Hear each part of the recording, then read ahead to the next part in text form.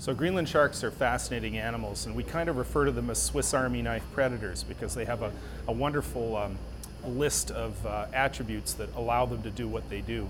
I think in my life as a veterinarian and a biologist, this has been probably one of the most interesting chapters because basically very few people ever get a chance to work with an animal that no one else really has worked with before. We're in a world now that's been explored pretty thoroughly, and it's very unusual to find a 4-meter long predator swimming in shallow water where people occur that hasn't been thoroughly investigated. So that's been the history of what we're doing. So Greenland sharks referred to as sleeper sharks, and they earned that name because they were thought of as being kind of slow-moving and sleepy, not very bright, probably more scavengers than anything else. And that's what's in the literature right now.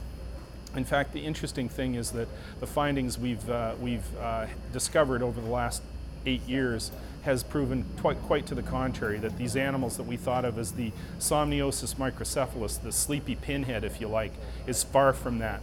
These animals are neither sleepy nor are they particularly stupid.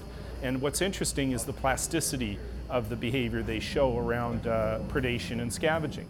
What's rather interesting about Greenland sharks is they act in the deep sea as carcass openers.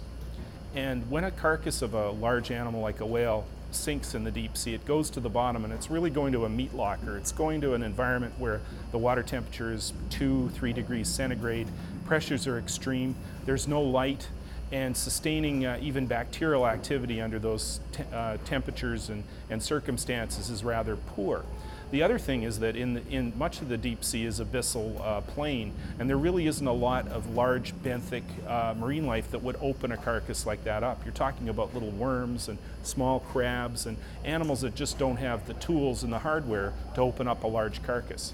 So the interesting thing is that the Greenland shark does have those tools, and it is known to find carcasses in deep water. If you look at a Greenland shark, they have huge nares, they have incredible olfactory capability, and chances are from dozens or even hundreds of kilometers away they may track a carcass in the deep sea and arrive at it and start to open it up. And the importance of that is they open up a process of succession. So once the carcass is open, smaller organisms can get into the carcass and begin to digest it and use it as an energy source. Well, Greenland sharks are really primarily known from the deep sea. This is where they're primarily been caught in fisheries, is in water, continental shelf depth 200 meters or deeper. It's rather rare to encounter these sharks in shallow water, and this is what makes the study site we have in Quebec so unique.